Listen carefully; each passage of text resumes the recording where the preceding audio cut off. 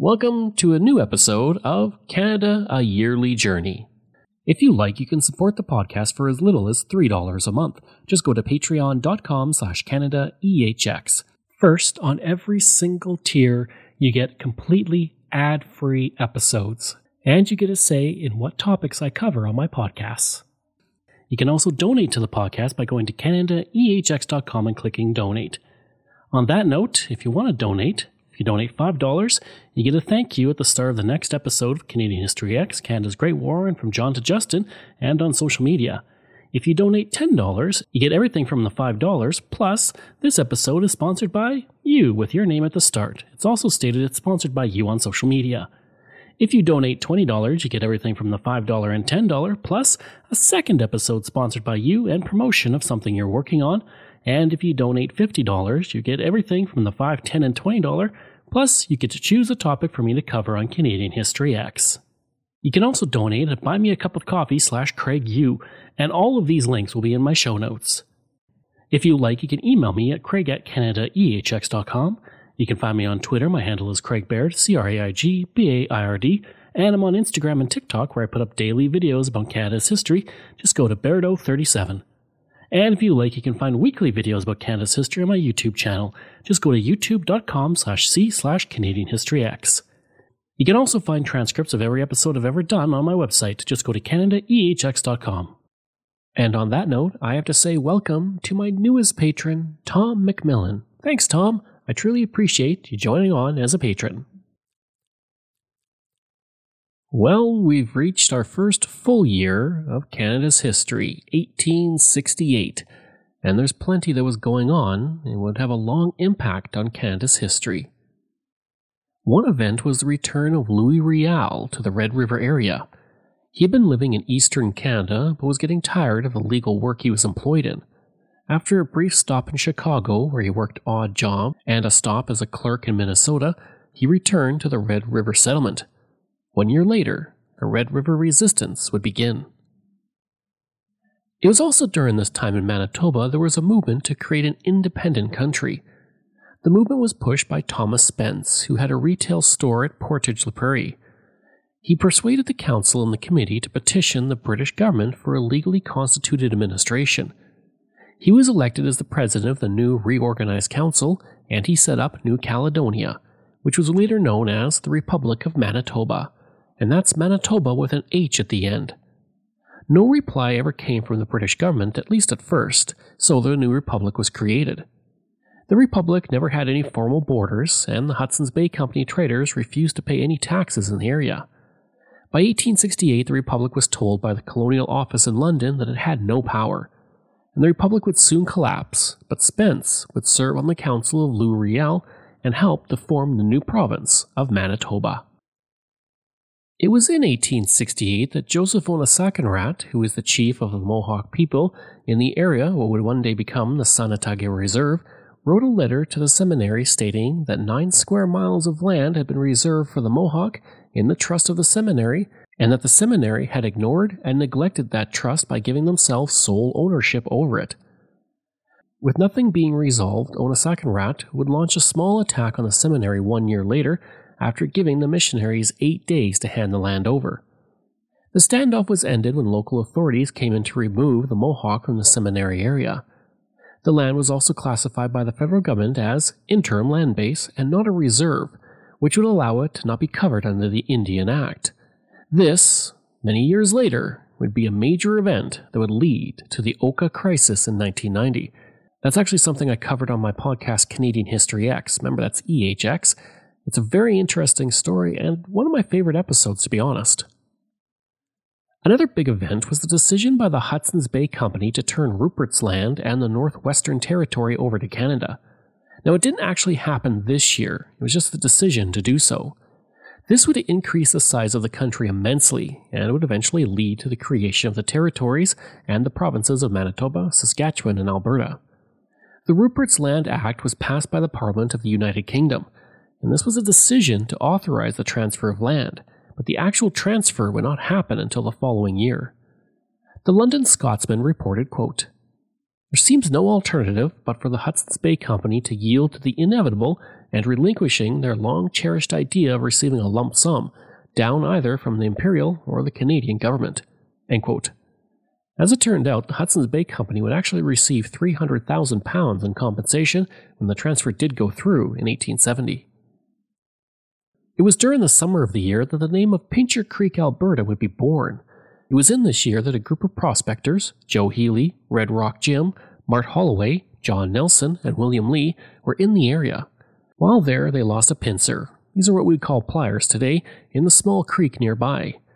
These pincers were important, as they were used to trim the feet of the horses, and it was not something you want to lose while in the middle of nowhere.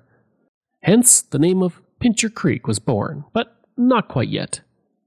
In 1874, the Northwest Mounted Police conducted their march west and arrived in southern Alberta. They would set up their headquarters at nearby Fort Macleod, and patrols through the area would soon begin. Soon after, one Northwest Mounted Police officer happened to discover the rusting tool that the prospectors had lost 6 years previous in the creek. From there, Pincher Creek was the name given to the creek, and in 1880 that name appeared on the Geological Survey report and is now the name of the community. On May 13, 1868, Wilfrid Laurier would marry Zoe Lafontaine. Laurier, who was not in great health at the time, had decided not to ask for her hand in marriage because of his health. But when he found out that she was about to receive a proposal from another man, he decided to propose. The couple would have no children, but Zoe would be heavily involved in various organizations through her life, including the National Council of Women and as the honorary vice president of the Victorian Order of Nurses. Now, according to most sources, Laurier regretted never having children with Zoe, and while the couple would have a very happy marriage, this didn't stop Laurier from seeking companionship elsewhere, and possibly having a son. And let me tell you, the son looks a lot like Laurier. On November 14th, Charles Monk's time as Governor General came to an end. The end of his term as Governor General was greeted with little fanfare. The Kingston Whig Standard reported, quote, "No Governor General ever left Canada with less notice of a public kind than his departing Excellency. He may not have been a bad Governor General, for we know nothing bad that he has done, but he has been anything but popular during his long administration. He kept himself aloof from the people of Canada, not caring to mix with them." End quote. Around this same time, Sir John A. Macdonald wrote to Nova Scotia Premier and future Prime Minister Charles Tupper, quote, "Monk has managed the relations between Canada and the United States with great discretion when the slightest mistake might have created a war." End quote. The following year, on February 2nd, 1869, John Young would take over and become Canada's second Governor General. There would be several notable births that would occur in 1868. On January 16th, Octavia Ritchie was born in Montreal. She would become the first woman to receive a medical degree in Quebec in 1891, and together with Maud Abbott, she would form the Association for the Professional Education of Women to advocate for women to seek medical or advanced degrees. The man with the very long name, John Babington Macaulay Baxter, was born on February 16th, and he would go on to become the 18th Premier of New Brunswick, serving from 1925 to 1931. He had also served in Parliament, serving as the Minister of Customs under Prime Minister Arthur Meehan in 1921. Baxter would also lead the Maritime Rights Movement, which was born from the anger being felt in the Maritimes by the loss of influence for the provinces since Confederation. From 1935 to 1946, he would serve as the Chief Justice of the New Brunswick Supreme Court. Another person born in 1868 was Emily Murphy. Murphy would often spend time with her two older brothers, something her father encouraged, and she would share responsibilities with them equally. She was heavily influenced by a grandmother, Ogle Gowan, who happened to have founded the local branch of the Orange Order in 1830, and she was also influenced by her uncles, who were a Supreme Court justice and a senator.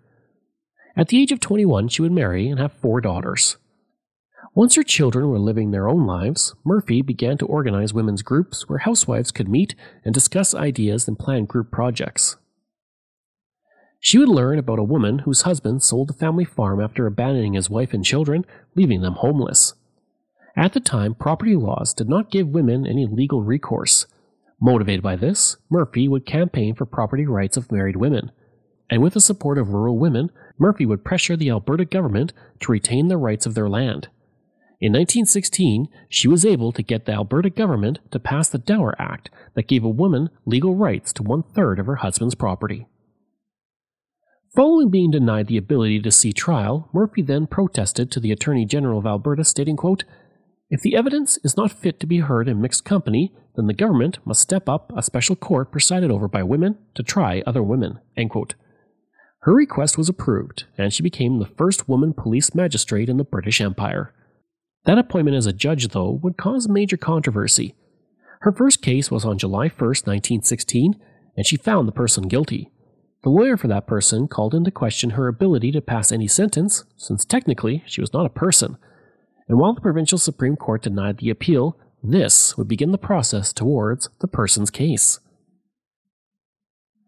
In order to test the issue, Murphy allowed her name to be put forward to Prime Minister Robert Borden as a candidate for Canadian Senate. Borden would state that he was willing to do so, but he was unable to because of the 1867 British common law that stated women were eligible for pains and penalties, not rights and privileges. Over the next several years, Murphy would begin to work for clarification on how women were regarded under the British North America Act of 1867 and how they could become senators. Enlisting the help of 4 other Alberta women, Murphy would sign a petition on August 27, 1927, asking the federal government to refer the issue to the Supreme Court. Joining her, a couple of people I will mention in just a little bit, would be human rights activist Nellie McClung, ex-MLA Louise McKinney, and women's rights campaigners Henrietta Edwards and Irene Parlby. The Famous Five would argue the person's case, and in 1929 they were successful, and a major milestone for women's rights in Canada had been reached. So, there's a few other of the Famous Five who were born this year, 3 in fact, which is pretty amazing. Louise McKinney was born in Frankville, Ontario in 1868, and in 1903 she made the move to Alberta where she began to live as a homesteader with her family. A year after women were given the right to vote in Alberta in 1916, McKinney would run for a seat in the 1917 Alberta general election in the district of Claresholm. As a candidate for the Nonpartisan League, she was able to defeat her Liberal opponent, William Moffat.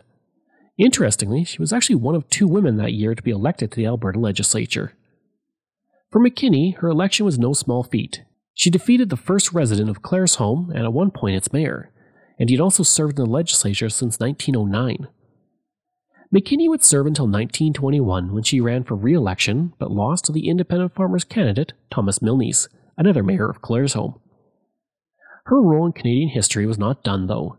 McKinney would become one of the Famous Five who argued the person's case in 1927, which I mentioned was culminated in 1929. And McKinney was one of the few of the Famous Five who did not publicly endorse eugenics. In 1931, she would briefly serve as a president of the Canadian Union and the Women's Christian Temperance Union, while also being named as the commissioner for the First General Council of the United Church of Canada. Sadly for McKinney, she would pass away in 1931, only 2 years after the person's case victory. In 1939, she was recognized as a person of national historic significance, and a plaque commemorating her is on display in Claresholm. In 1997, the person's case was recognized as a national historic event, and in 2009, she was named an honorary senator by the Canadian Senate, along with the other 4 members of the Famous Five. But I'm still not done talking about the Famous Five because a 3rd member of the group was born this year, as I mentioned. Born in London, England in 1868, Irene Parlby came to Canada in 1896, and by 1913 she would found the first women's local for the United Farmers of Alberta. Her work with the organization helped to raise her profile across the province. During this time, and for many years after, Irene lived in the Alex area and was a well-known and respected member of the community. Her talents as a hostess were widely commended, and she would often host members of the Canadian press, MLAs, and cabinet ministers at her home. Eventually, she would be elected to the Alberta legislature in the Lacombe riding, which she would represent for the next 14 years. During that time, she was appointed as a minister without a portfolio, becoming the first woman cabinet minister in Alberta's history. Throughout her life, Parlby was an advocate for rural Canadian women and children, and she pushed for public health care services and municipal hospitals. And she would pass away on July 12, 1965 in Red Deer, the last of the Famous Five. A mural of Parlby also exists in Edmonton, and in 1966 she was recognized as a person of national historic significance by the Government of Canada, and the plaque honoring her can be found in Alex. Today, when the problems of government the world over are essentially human problems, and our very homes and all that we hold most sacred are threatened by appalling dangers from without and by subversive forces from within, it is well that our national existence should be fortified by the participation in its affairs of those who are so exceptionally qualified to contribute to human well-being and to the preservation of the foundations of home and community life. It is with thoughts and convictions such as these that on behalf of the Canadian Federation of Business and Professional Women's Clubs, I now unveil the tablet which the Federation has erected in honor of the 5 women whose names it records. We now introduce one of the 5 women, an author, a well-known speaker, and the woman member of the Board of Governors of the Canadian Broadcasting Corporation, our own Mrs. Nellie L. McConnell.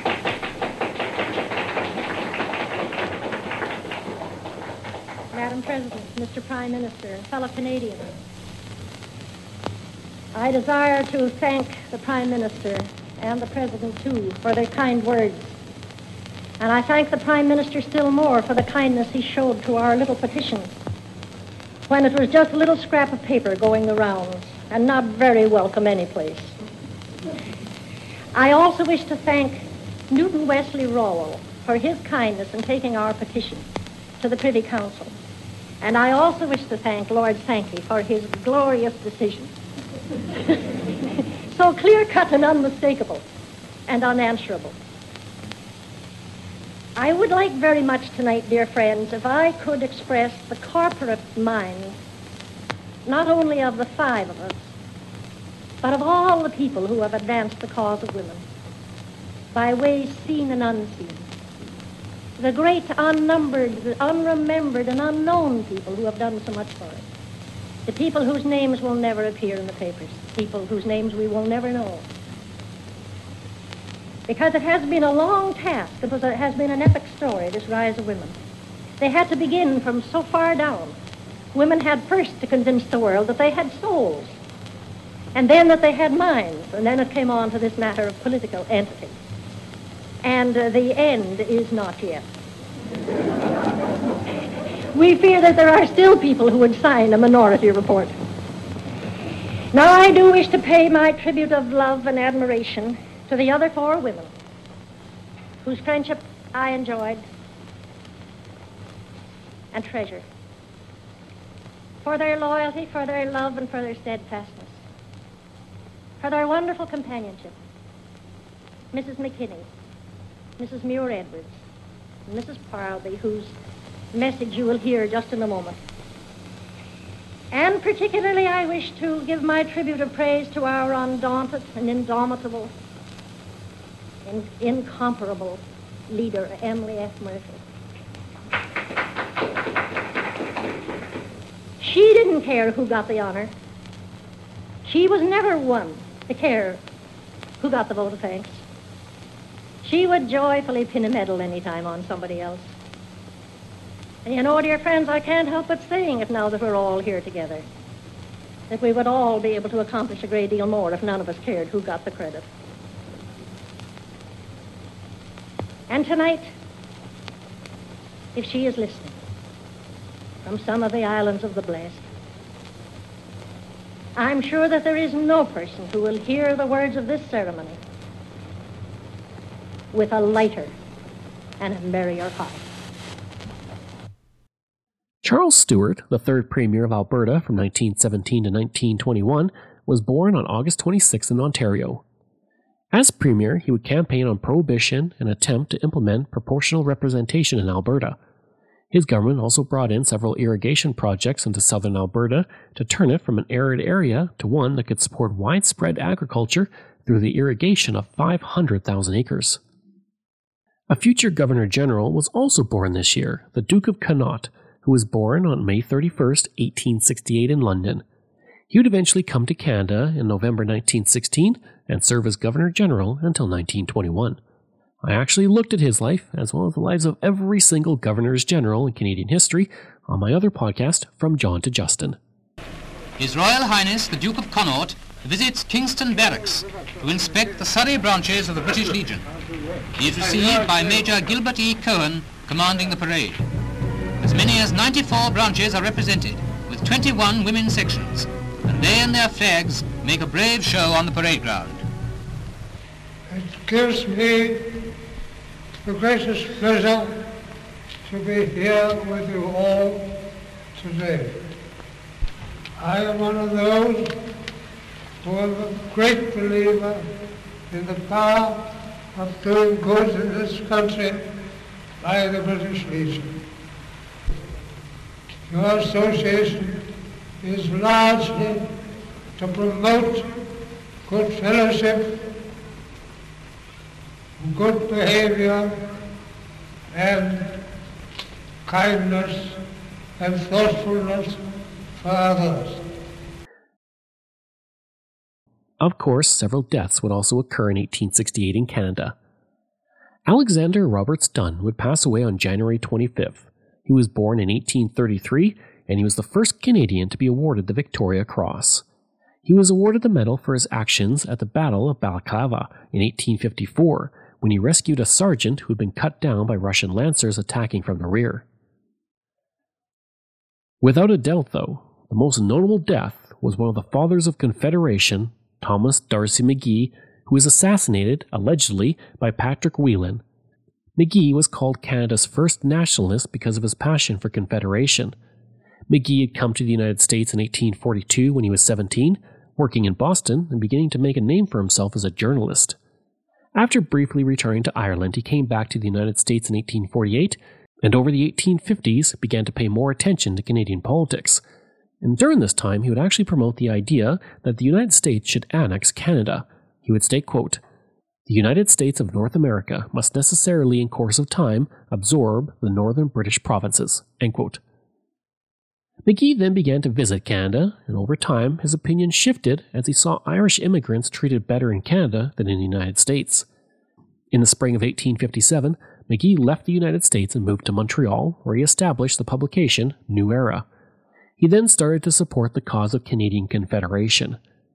In December of that year, he was elected to the Province of Canada legislature, where he became known for his staunch support of Canadian nationhood. In 1864, he organized a diplomatic tour of the maritime colonies for delegates from the province of Canada in order to raise support for Confederation, and he would also attend the Charlottetown and Quebec conferences. It was also at this point he began to denounce the Fenians, who were an Irish national movement. McGee felt that they should follow the Canadian model of limited self-government within the British Empire. This earned him the label of traitor by many in the Irish community. Then, on April 7, 1868, he was shot outside his Ottawa home. The Kingston Whig reported, quote, "As he reached his door and was in the act of opening it, a pistol shot was fired at him from behind, the ball entering the back of his head and escaping through his mouth, breaking several teeth. His lodging-house keeper, who was up, alarmed by the shot, opened the front door when Mr. McGee fell heavily into the entrance, quite dead." End quote. Before long, Ontario Premier John Sandfield Macdonald and Prime Minister John A. Macdonald were on the scene, as were other members of Parliament. While Patrick Whelan was arrested, he maintained his innocence throughout his trial, but he would be convicted of murder and hanged in Canada's second-last public hanging.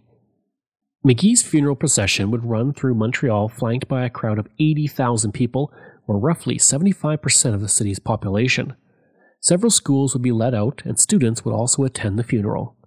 The Montreal Gazette wrote of the funeral, quote, "Never since Jacques Cartier first planted the foot of a European on the site on which stands the great city of Montreal was there ever before a demonstration, either funeral or other, within its borders such as that which took place yesterday." End quote. Laura Secord, a hero of the War of 1812, would pass away on October 17th. Born on September 13th, 1775 in Great Barrington to Thomas and Elizabeth Ingersoll, Laura would marry James Secord, a wealthy man, in 1797.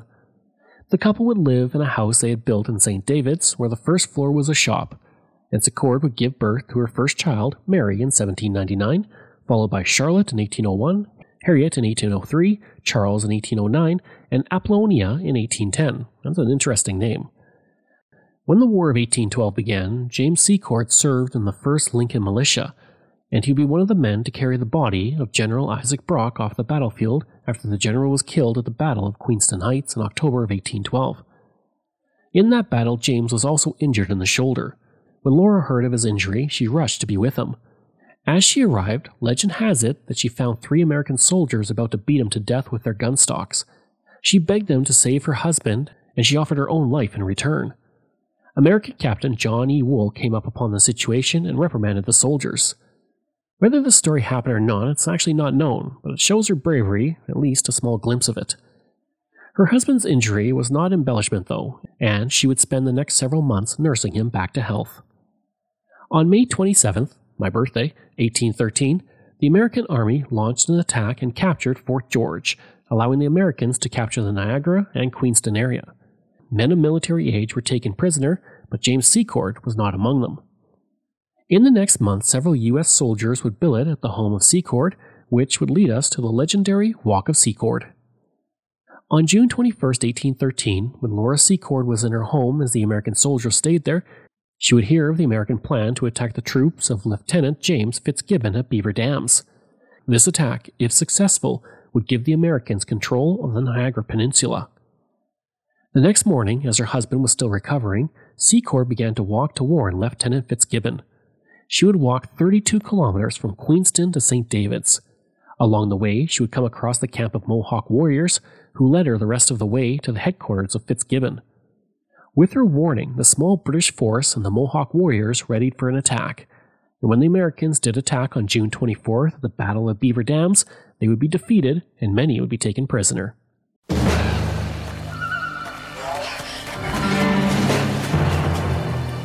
In June of 1813, Laura Secord overheard the secret plans of the American soldiers in occupation. If you raise your sword against Fitzgibbon, Upper Canada will be broken.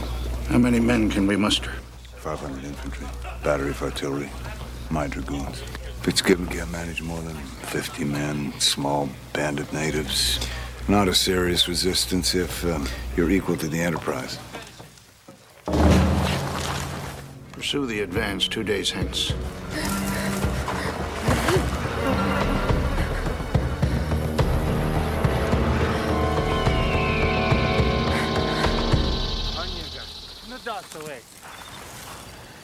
Take me to Fitzgibbon.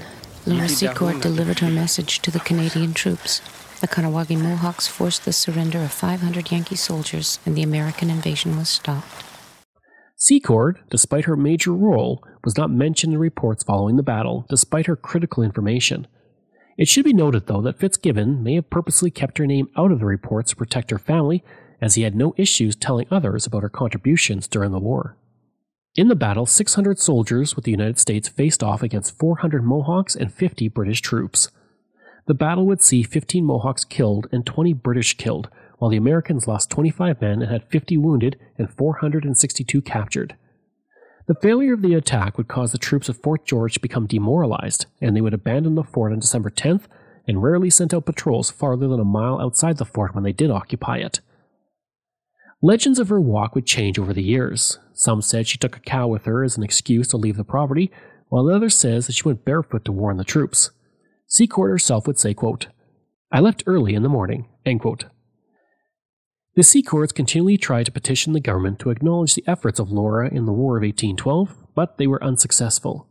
In 1860, when Secord was 85, the Prince of Wales visited Canada and found out about her story and that she was an aging widow.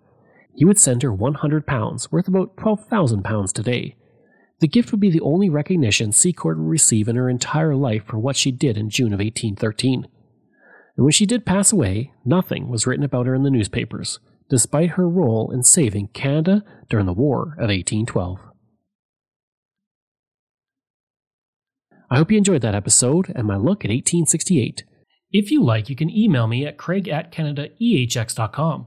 You can find me on Twitter. My handle is Craig Baird, CraigBaird, and I'm on Instagram at Bairdo37.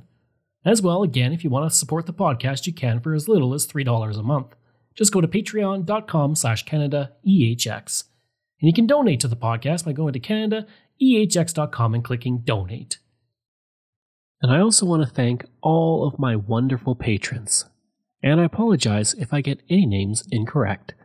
Tom McMillan, Mike Sullivan, Wendy Mills, Keelan Prignitz, Michael Matthews, Joanna Parker, Jeff Dahl, Vobs, Robert Page, Richard T., Colin Johnson, Jeff Hershey, Kyle Murray, Steve Paikin, Matthew Gartho, Lionel Romaine, Dr. Bob Turner, Randy Hayden, Doug Campbell, Reg W., Deborah Carlson, Francis Helbling, Nixon Ree, Shannon Marshall, Clinton Martinez, Dimitri Chauve, Aaron O'Hara Myers, Robert Dunseith, Todd Casey, Catherine Roy, Luke S., JP Bear, Jason Hall, Phil Maynard, and Iris Gray. Information from As Told to Me, Memories of Helen Courtier, Canadian Encyclopedia, Maclean's, Wikipedia, Ottawa Citizen, Montreal Gazette, and the Kingston British Whig. Thanks, and we'll see you again next time.